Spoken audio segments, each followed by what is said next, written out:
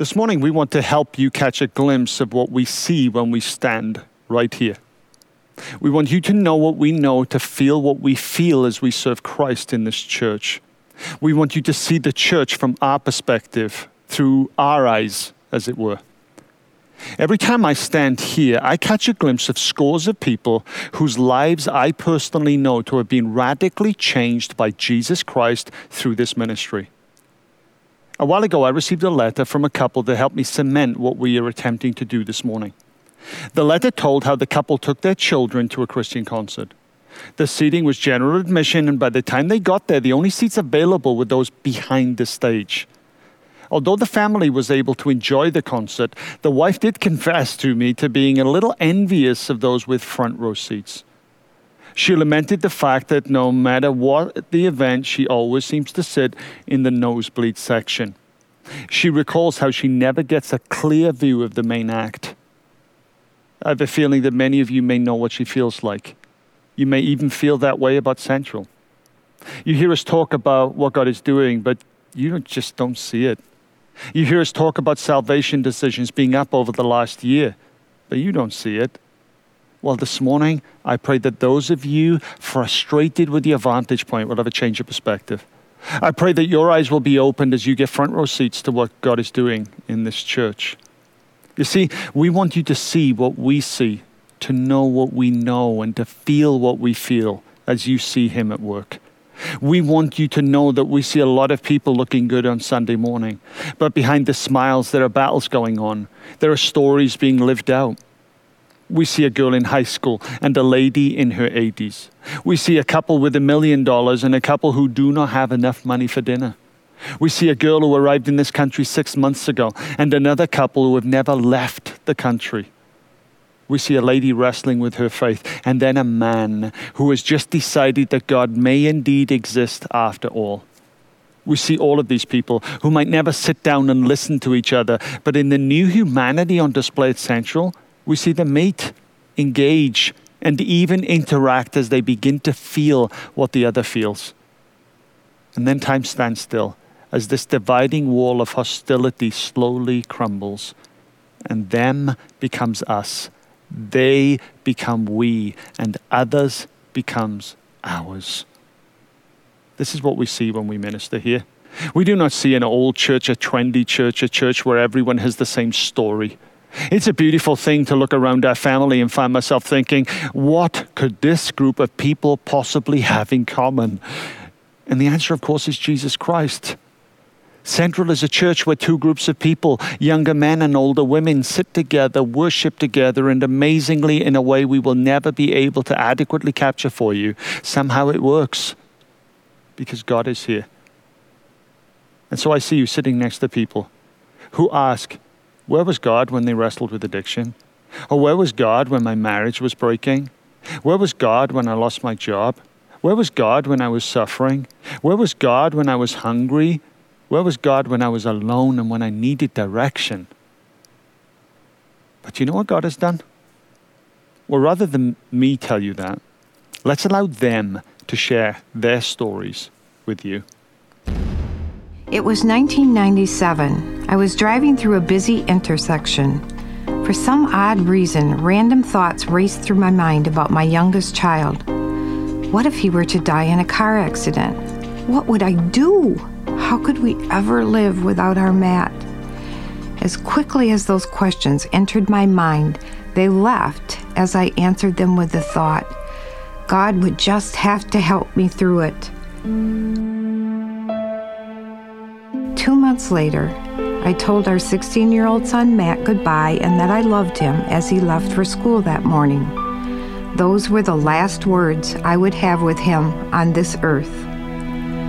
On the morning of September 10, 1997, Matt was killed in a car accident. During one of my very dark days, I remembered the reassurance I had just a few weeks before. God will just have to help me through it. We began to live a new normal. Matt's brother Scott was our only child here on earth. This new normal became strange territory. My husband sat at Matt's place at our table to fill in the gap. At least we didn't have to look at his empty chair. Our goal as Matt's parents is to be sure that his life and death serve a purpose. When we were able, we began to ask God what He wanted us to do with this tragedy, this new normal.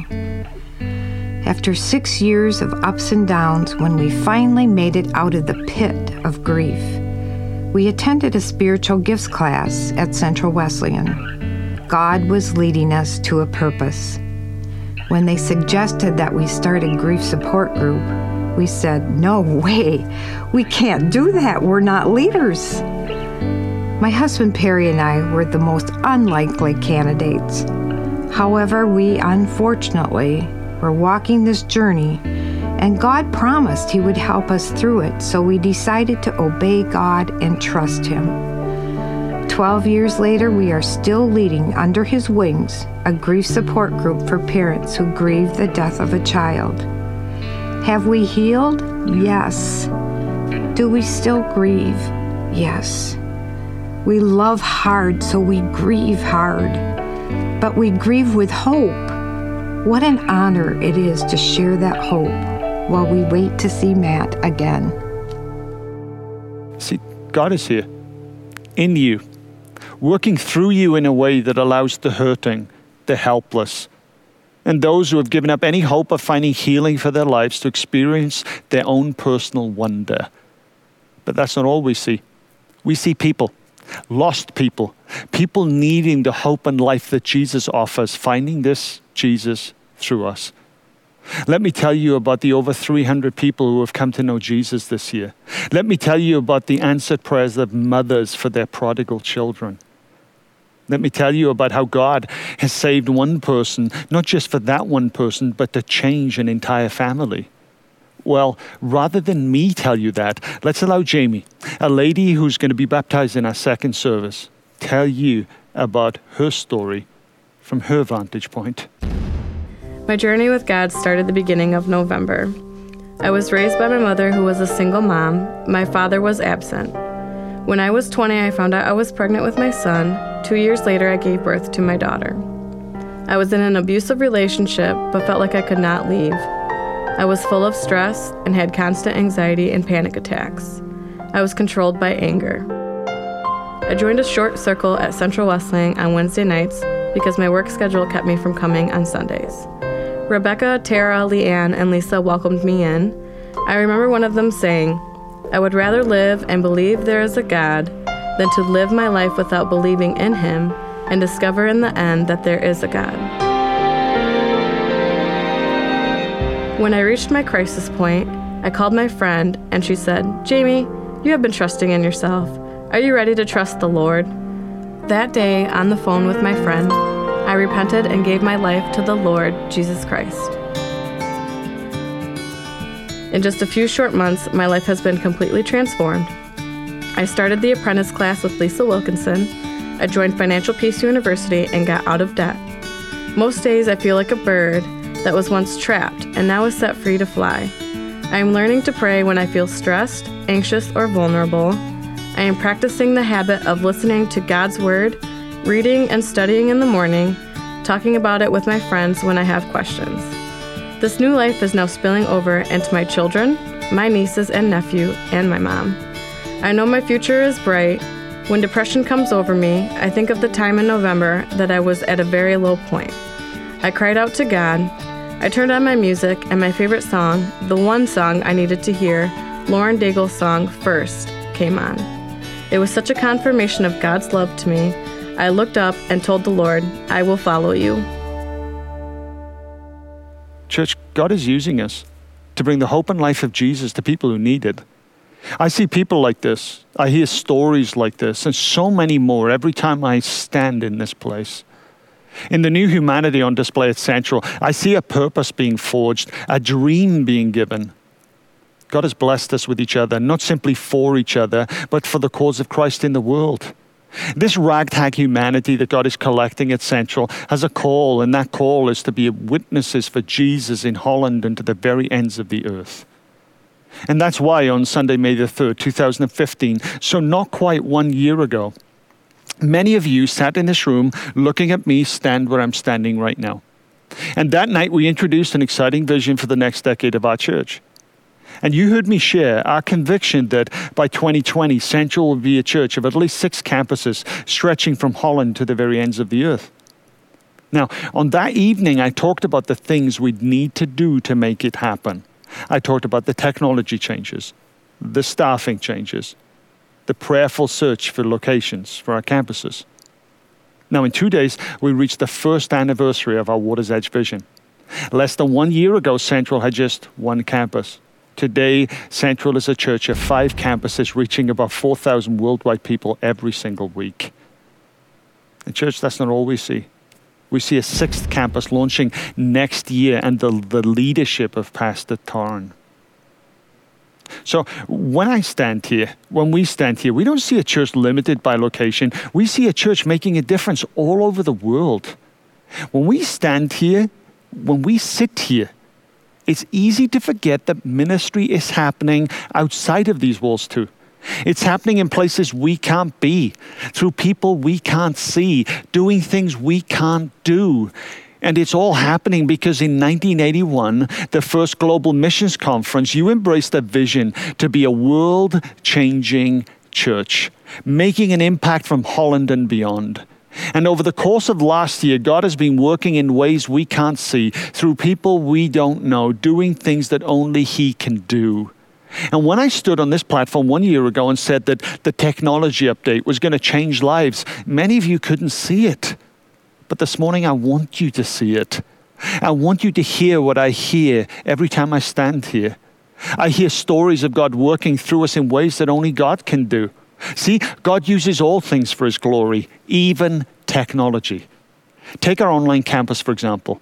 Every week, hundreds and hundreds of people attend online, interact with our hosts. And this technology is a tool that is bringing the hope and life of Jesus to people we can't see from here. But through this technology, we're reaching them from here. For example, someone with a login name of ISSU11599 recently came to Christ Online. Chatting to one of our online hosts, ISSU11599 wrote this: "Thank you, Central, for this. God has shown me a great church that I can attend from 3.5 hours away. I just prayed that prayer that Brad prayed. Tears are flowing from my eyes. Thank you for being such a great church." But there's more. Last weekend, someone was baptized who started attending Central online, saw a baptism and said, "I need to be there. I need to do this." And last week they did. But there's even more. Every week through our campus pastors, lives are being changed. Standing here, I can't see it, but we hear about it. This morning, we want you to hear what we hear when we serve here. We want you to feel what we feel every time we enter this building. We hear stories of people facing persecution and standing against incredible adversity to follow Jesus. We hear stories of transformation through all of our campuses, from La Roca, the Spanish campus, for example. Rather than me tell you a story, let's hear that story directly from one person whose life has been changed. I was raised in the Catholic Church, and since I was really young, I got involved in Spiritism and witchcraft. I was raised without my dad, and I always felt emptiness inside of me, and I tried to fill that hole inside of me with the wrong things. I always felt alone and a really big need of love and be accepted, but every time I felt more lonely and lost. I tried to kill myself a few times. Thanks to God, I never succeeded. In 2001, I met my husband, who is a member of Church La Roca, and we started dating, and we dated for 4 years. Then we got married, and that was 11 years ago. And then, when I had my first baby, I was so excited to be a mom, but that didn't last long. When my baby was born, I got postpartum depression, and I hear voices to tell me to hurt my baby or even to kill him. It was a horrible time in my life, and I thank God that He helped me to control that.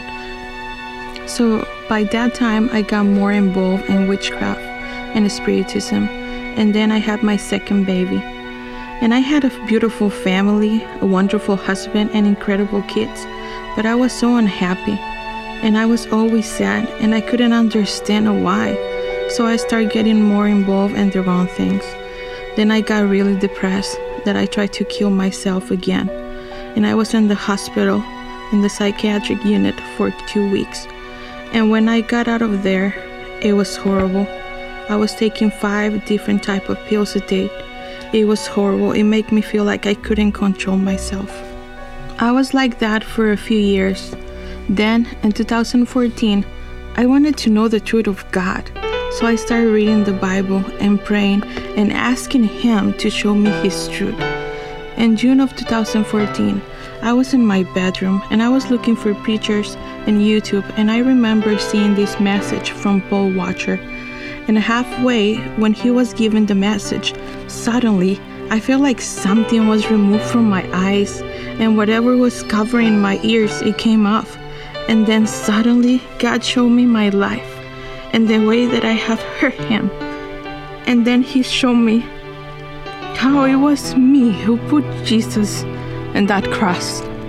And it was because of me He suffered all of that pain. I couldn't stop crying. I thought I was a good person, that I didn't hurt anyone, and every time I had a chance to help anyone, I did. When He showed me how I have hurt Him so much, I felt so much guilt and pain inside of me. And I couldn't understand how He still loved me after everything I have done. And when He told me, I love you because I love you, I couldn't stop crying. How someone so perfect and wonderful could love me, and it was amazing to feel that love. In the next few weeks, I was just praying and reading the Bible and asking for forgiveness.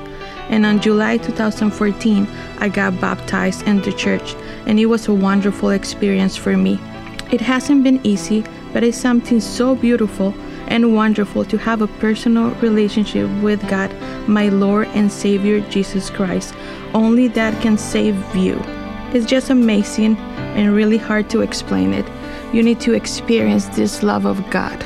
Church La Roca is the place where God put me for a reason, and they have opened their arms for me, and it's a pleasure to be part of this congregation and to see all the wonderful things God is going to do with this congregation and my family in Christ. I know that my journey has just begun, and I know that I will be okay because He promised me He's going to be with me every step of the way, and to not be afraid because He is with me, and I trust Him and I love Him with everything in me. And I know the work He has begun in me, He will perfect it. So even in this very facility, lives are being changed. It's so easy to come in here every Sunday and miss the fact that our church is ministering to different people in a multiplicity of ways that we can't ever see. But it's happening. And because of our missional heart, this is happening not just in Holland, but across the world too. We recently started campuses in 2 of the most unreached countries in the world. One campus ministers in a country with over 200 unreached people groups, many of them unengaged. The other campus is in a country where 71% of the population is unreached. And we've embraced the vision. And as we've done that, God has raised up people willing to risk their very lives to bring the hope and life of Jesus to these places. One such girl is Ria. She's a young lady from Manila who, well, let's see the story from her, shall we? Ako si Ria Jimenez. Ako ay na-diagnose ng systemic lupus. My name is Ria Jimenez, and God has called me to fulfill the Great Commission through missions. In 2015, He led me to Cambodia to work with Pastor Fenna.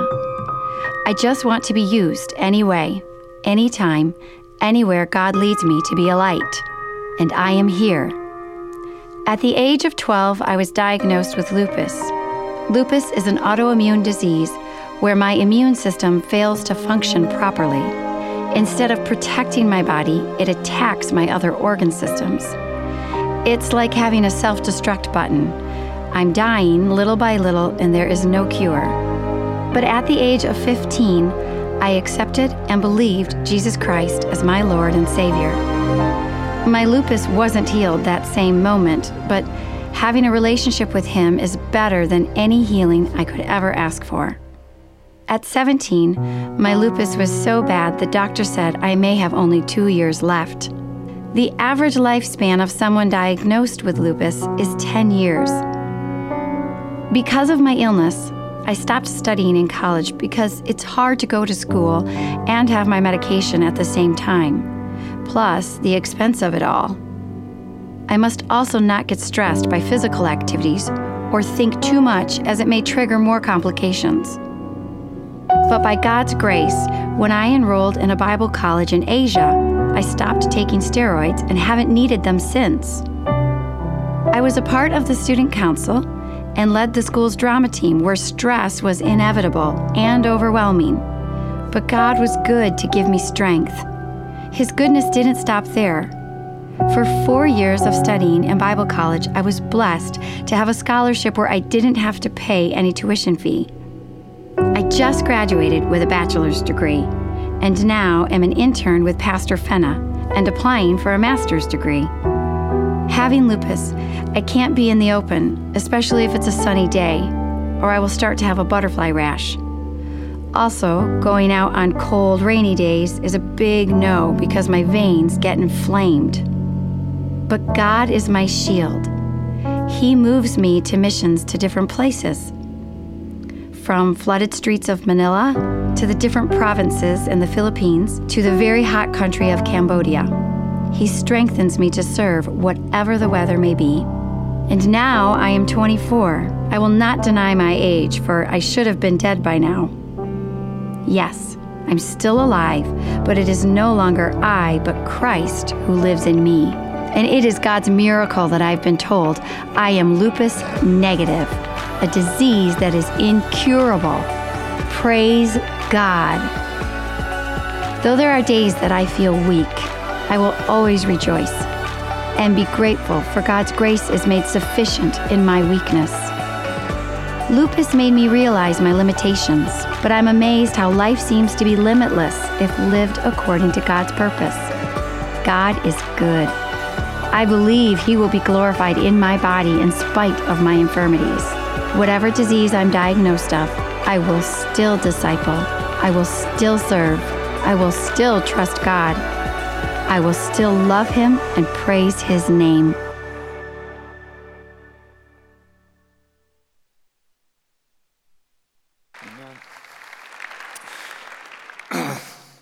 How many of you thought in a church like this you were anonymous? You're really not. One of the amazing things is, whether it's me up here, whether it's Brad, whether it's Taryn, or whoever stands up here, even during the worship, there are always faces that we see. There are always faces that we catch a glimpse of. You see, when we stand up here, we don't see numbers. We don't see a mass of people. We see people who God loves, people who God is really doing a transforming work in.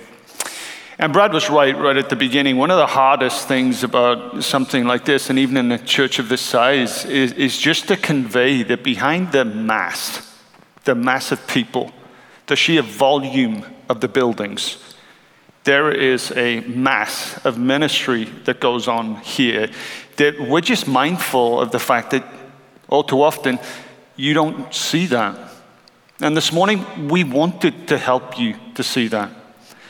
Because behind the Water's Edge vision of at least 6 churches stretching from Holland to the ends of the globe, behind the reality that we have to deal with what God is doing in our next gen ministry, we have to deal with the fact that there are people who, as they've gotten older, they are mobile challenged. The facility is so big, we need to make it so much smaller. Behind all of these challenges, there are individual people who God is calling to connect into this ministry. And there are more people that we need to reach. Even in Church City, a small town of 171 churches, there are 47% of people who have never, or who have got no connection with church whatsoever.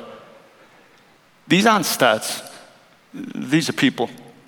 And when we stand here, that's what we see.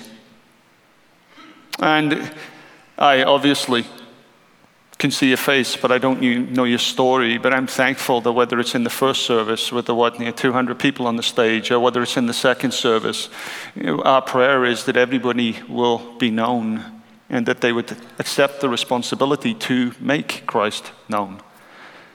And that really is the stronger challenge for us, is to become stronger at home and away. And we've made a really great start. It was Bill Gates who said, people can overestimate what they do in 1 year and underestimate what they can do in 10. Think about that with me. It is possible for us to overestimate what we can achieve in 1 year and underestimate what we can achieve in 10. Well, if that is true, just think that it was a year ago, in 2 days, Sunday, May the 3rd, 2015, that I stood right here saying what we'd need to do, that we'd have to update our technology, that we'd have to change some of our staff and some of the way we do ministry, that we would have to begin a careful search for locations. And as painful as these kind of changes are, the reality is we need to do this because God has given us a vision to be a church that stretches from Holland to the ends of the earth. That was 1 year ago. And in that year, we have gone from a church in one place to a church of 5 campuses, and next Easter Sunday, we believe we will be a 6th as Pastor Taryn and Jordan just go and lead a new work in a city close to us. All of this we've done in 1 year. And I know that aspects of this have been troubling and changing for some of you. Change always is. But think about what Bill Gates said. It is possible for us to overestimate what we achieve in 1 year and underestimate what we achieve in 10. Church, if that is true, won't you dare dream with me about what we can do in the next decade? If we've done all of this in under 1 year, then what, with God's help, is it possible for us to do over the next decade? That's the Water's Edge vision. That's our stronger challenge, and we believe that the God who has enabled us to make such a strong beginning is the one who, with his help and through your support, can help us transition and continue to move to do even more. When I was called into ministry, God gave me a life verse, and that life verse is in Ephesians. And I always hold on to things like scriptures like this in moments like this. The verse says, now to him who's able to do abundantly more than we ask, think, or even imagine. All we're asking you to do in this season with us is to dare to dream. Dare to believe that God can do abundantly more than we even imagine. There are a number of challenges that we've had over the last year. And there's a challenge that we have as I stand here today. And the reality is, in order for us to take that next step, it's going to involve a financial challenge. You heard Pastor Brad address that at the message last week. We are going to need an additional $7 million over and above our regular tithes and offerings over the next 3 years to put us in the place that we need to be to do what God is calling us to do. I realize that's a lot of money. Just a little while ago, a young couple that I met on the first Sunday that I preached here in July of 2014 sent us a letter reminding us what a strong challenge and a big challenge that is. In 2014, when I met that couple, they had one young child. Now God has blessed them with a second child. They are an incredible couple because they have been tried to be financially faithful in their tithes and their offerings over a long period of time, but they're numbers people, and they worked out that in order for us to do this, essentially what we need is for 1,000 people, they worked out, to commit $44 every week over the next 3 years to make that happen. Now, it never works that easily, but essentially they're right. You see, the tendency in situations like this and with challenges like this is for us to think that there are 1 or 2 people that write really big checks and that's the way it works. Well, it may work like that in some places, but that's not the way it works here. It's never worked that way here. Everything that God has built in this place has been built through an army of people doing what God has told them to do. And amazingly, in a way that Pastor Len and the finance team can't explain to you, it all comes together in a way that works. So while the math, 1,000 people, $44 a week, was a little simplistic, the reality is that they're right. It does take an army of people willing to move in order to make things like this work. And so on the day of the stronger vote, that couple, just like many of you, were debating this through. One of them was going to vote yes, enthusiastically, wholeheartedly, believing that this was exactly the right thing to do, willing to embrace the consequences. And the other person was going to vote yes, but reluctantly. It just seemed like an awful lot of money. And so they voted yes. And now, of course, they were thinking, how on earth do we have the conversation about how much to give, right? If one of you votes yes enthusiastically and the other one votes yes, but you're not really sure, then that's going to be a pretty interesting conversation. What I'd like to do right now is I would like to read the rest of the letter. This is as they wrote it to us. I was going to say we can't make stuff like this up, but yeah, we can make stuff like this up. But this letter is read to you exactly the way that the story continues. Listen to this. It goes on. No matter what fancy math I did, nearly any amount would still have an impact on our family budget. We're younger parents with young kids, and for now, giving above and beyond our tithe is more often than not a one-time event that has never been a years-long decision. Once we voted and it was announced that the congregation had affirmed the stronger challenge, we realized with some trepidation that we had an even bigger conversation in front of us. How much would we ultimately give to this? How much is right when one of us is enthusiastically in favor of this work, but the other only voted to approve it with great hesitation? We both agreed that we should be giving more, but the actual amount was still very much up in the air.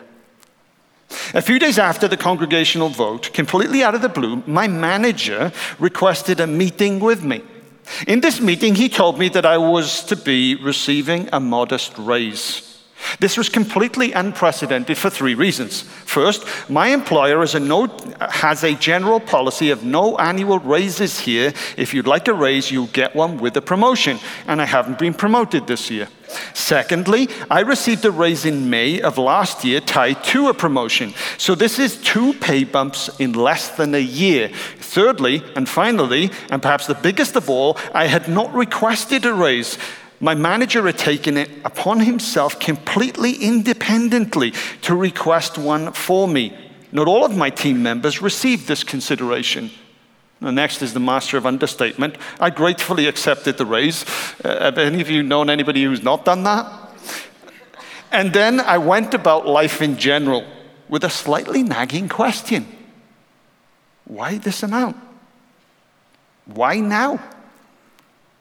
See, every time I've received a raise or extra income in the years since we started being deliberate with our tithes and our offerings, we've seen very strong connections to life events. One of our favorite examples of this is is an anecdote about a grant I received for college right after we were married. We decided to tithe 10% of our grant money, even though we were newly married and our finances were ridiculously tight. The very next week, I received a pay increase that was almost exactly equal to that 10% tithe over the course of a year. Clearly and consistently, when we demonstrate faithfulness to God with our tithes and our offerings, God has in turn provided more and more for us. And so, the Sunday after receiving the raise while in church, it dawned on me, after taking another quick look at my math from a few weeks ago, 1,000 people, $44 a week, I converted my raise to a weekly amount. Any of you want to guess how much? You can't make this up. $43 a week. They're right. This is far too close to be anything but a God thing. I love this part. They say, others might read this and find a multitude of theological implications or holes. But the message to deliver to us from God feels crystal clear. Take the raise that came out of the blue and donate it to the Stronger Challenge. Oh, and any overtime you might work, that's icing on the cake. God proving his faithfulness to us by providing more and more for us as we continue to be faithful to him. And the final icing on the cake, my wife and I got to avoid a potentially combustible conversation about how much to give. I love that. I love it because here is a young couple. Finances are tight. Just being willing to say, God, firstly, what do you want us to do? How do you want us to approach this? And then secondly, saying, God, won't you just show us what our part in this is? And then God does what God does. And that couple realized this is God just making a way for them to step into the Stronger Challenge in a way that is right for them. Church, Jesus' philosophy in ministry was very simple. I only do what the Father tells me. I only say what the Father tells me to say. In this season of ministry at Central, as critical as it is, I'm praying that we would all be willing to make the example of Jesus our experience and be willing to seek God for what he would have us to do. Nothing more than that, nothing less than that. Because as big as this vision and this challenge truly is, the reality is the Bible tells us the resources for works like this are always in the harvest. They're always in the harvest. And so if we are all willing in this season to pray and say, God, what do you want us to do? Then the answer that we're all given is what God needs us to have. And the great thing with this Stronger Challenge is we've not overextended ourselves. And so we're in the perfect position to move forward with this. But in the season, would you all be willing just to seek God with us? Recognizing that behind the buildings and the new location for La Roca and the new campus with Pastor Torrin is a desire not to make a bigger name for ourselves, but for us to hear more stories of people meeting Jesus and finding the hope and life that he offers. Now, to help you do this over the next few weeks, when you leave today, you will be given something like this. It'll look exactly the same as this. And when you open it up, on the inside, there are basically 4 pieces of material. What I believe to be the most important piece is a devotion, 13 days. What I would really value and cherish is if we as a congregation of faith would be willing to just go through the devotional that we have written especially for this Stronger Challenge as a church family, just saying, God, what do you want us to do? What do you want us to do?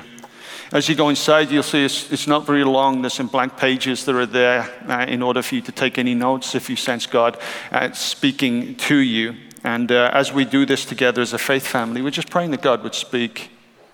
In the packets, there are one of these devotionals per couple, but if you'd need another one, we are seeking to source more of those.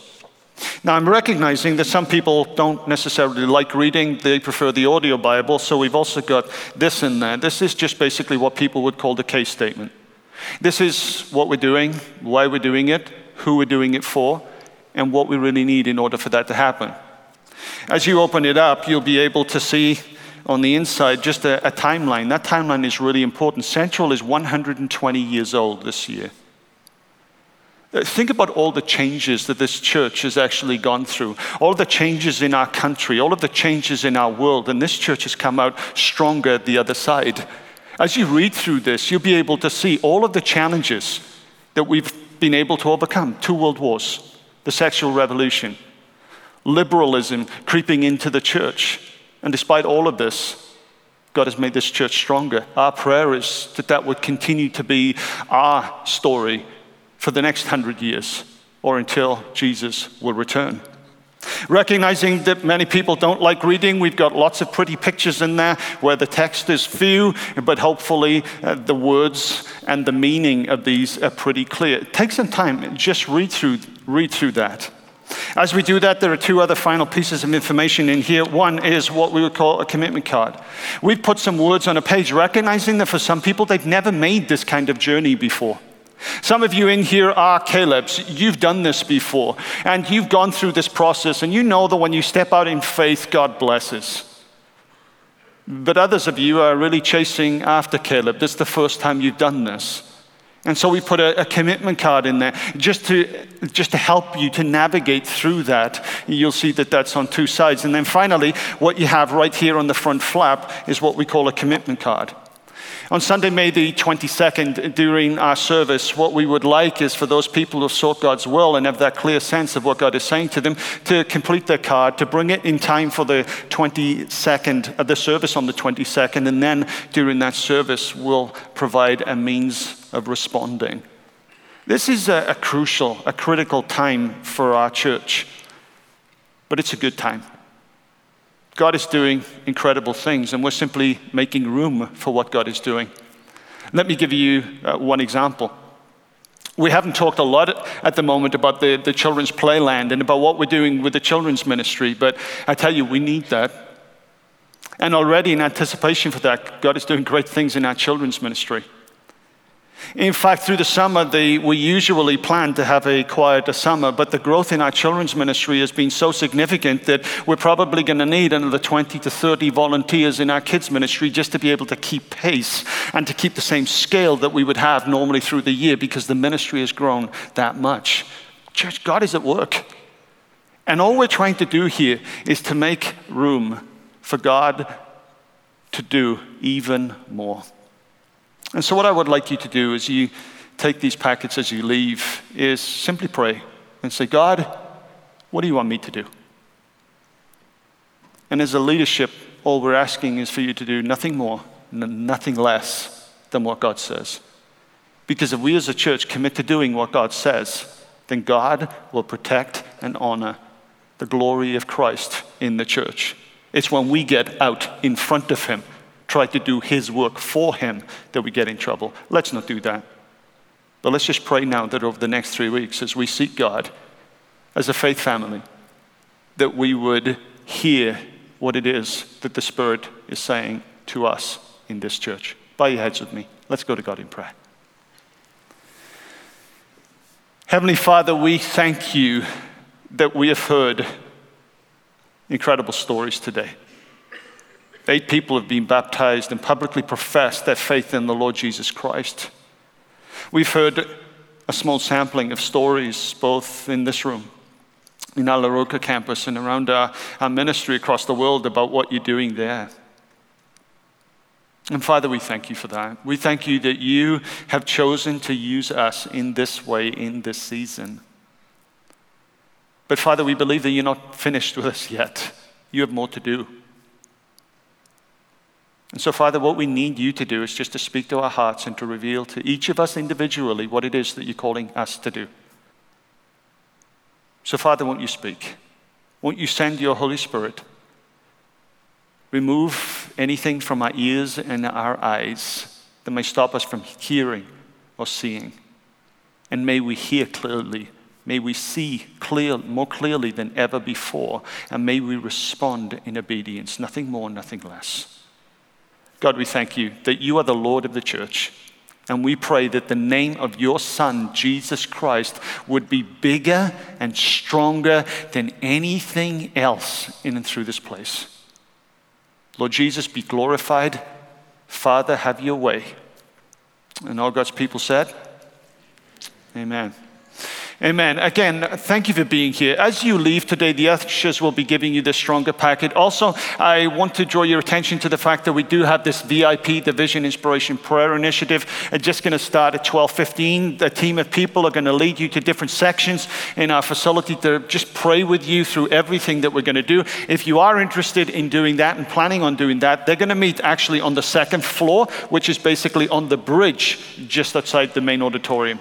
Again, church, thank you for being here. God God bless you. We're going to have a great week next week with Sheila Walsh on Mother's Day. Invite your friends and your family, and we'll see you next week. God bless. Have a great week.